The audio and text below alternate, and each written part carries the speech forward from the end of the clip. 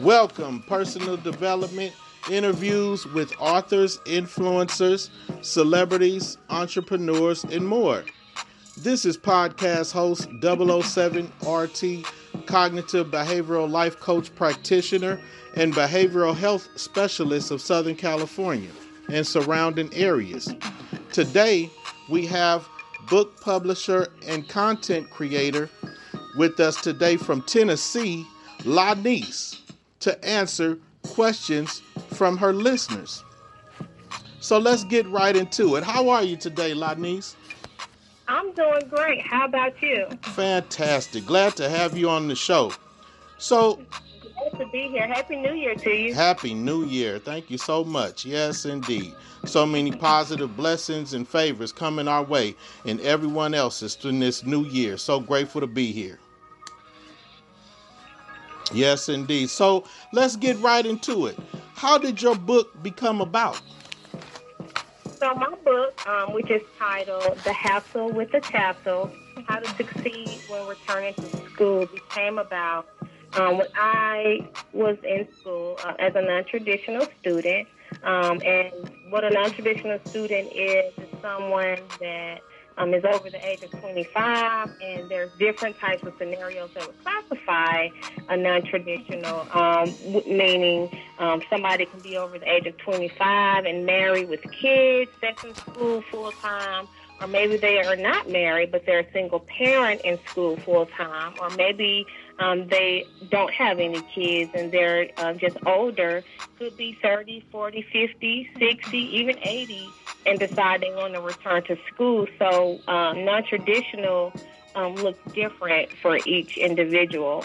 So at the time when I was in school, I was in my late 20s, early 30s, and I was struggling in school, not because I wasn't able to do the work, but there were issues that I was dealing with the professors, department heads, things like that. And so instead of feeling defeated, my book originally was not supposed to be a book. It was a blog. So it started out as a blog, and it was just to release the stress and issues that I had been dealing with school, with the professors, being difficult. And, I started this blog up, and it was called The Golden Guide at the time. Oh, wow. Okay. Yeah, I pushed out my first few posts and got really good feedback. And one comment a person had said, I've never seen anything like this before. You should definitely turn this into a book. More people need to see this. And so I didn't think about it being a book at the time, because this was like at the end of 2015. And so I'm like, okay. So I immediately took her advice, took the blog down and started writing, turning it into a book. And long story short, life happened in between, a lot of starting and stopping. The process of writing the book is just mind-blowing. But here I am today, published a book, and that's how my book became about. Congratulations. Awesome. See, that's what I'm talking about. Okay, so what is your book about and who is it for? So, like I mentioned before, the book is for non-traditional 25 and older that are looking to return to school, or maybe they want to enroll in school for the first time. Even though the book is geared for non-traditional students, anybody of any age that's looking to go to college for the first time or even return could benefit from something out of the book. The book has details about how to enroll, internships, dressing for success, interviews, navigating difficult situations while in school. It has a wealth of information in there for anybody of any age that's thinking about going to college. Fantastic. Oh, wow. Okay. So do you think colleges are truly transparent when they're sharing stories or testimonials from students, or anything in general for that matter?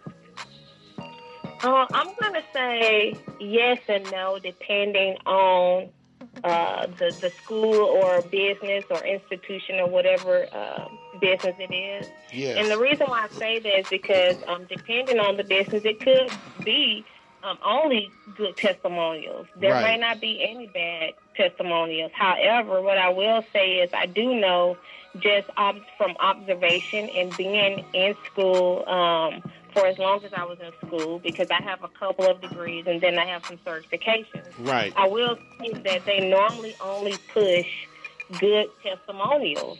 True transparency is telling the public the good and the bad. And if you're going to tell the good and the bad, you can follow up with saying, we're going to work on this or we're going to work on that, whatever the issue is. But they don't push the good and the bad. They only truly push the good, which I don't agree with, because people will enroll in school based off those testimonials, and when they get in there, they're going to be in for a rude awakening. Right. And I just feel like, to me, if you're going to be truly transparent with people and potential students that you're trying to recruit to come to your campus, be transparent. Share the good and the bad and how you're working to make the bad better. That's right.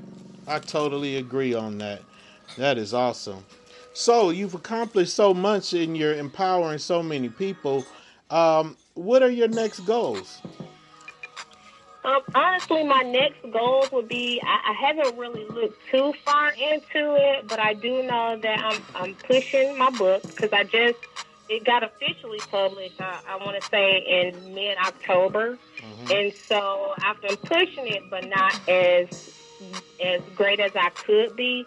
So I'm just going to continue working on marketing my book, and then I have plans of possibly creating my own podcast. So, and then I would like to go and speak at different places to empower people to enroll in school. And by places, I mean, like they have nonprofits that maybe women or men have suffered some stuff and they're not able to take care of themselves, and so they have these places of business that are established to help people. Right. Do you get what I'm saying? Yes, I do.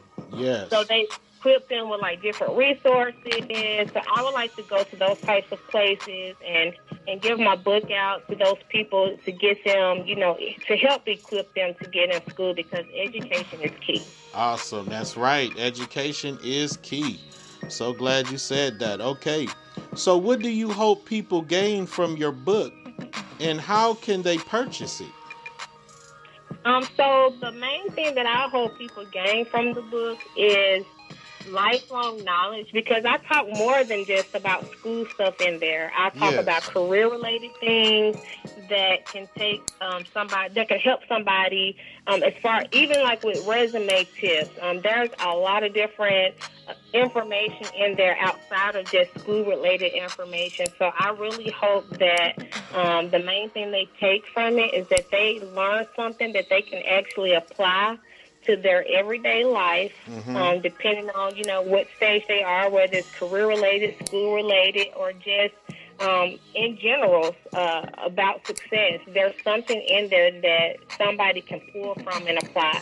So that's what I'm really hoping, and I really hope that the book encourage more people to enroll in school. If they are afraid, for whatever reason they might be afraid, I hope that the book encourage them to make that leap of faith. That's right. And I mean, from what I'm seeing and what I've researched it from your listeners, it's already, and readers, it's already impacting a lot of people, including myself. So, yeah, we appreciate you on our show, and we've run out of time, but we just thank you so much for being here, Lanise. Thank you so much for having me. It was a pleasure being on with you. Absolutely. And until next time, everyone, be well.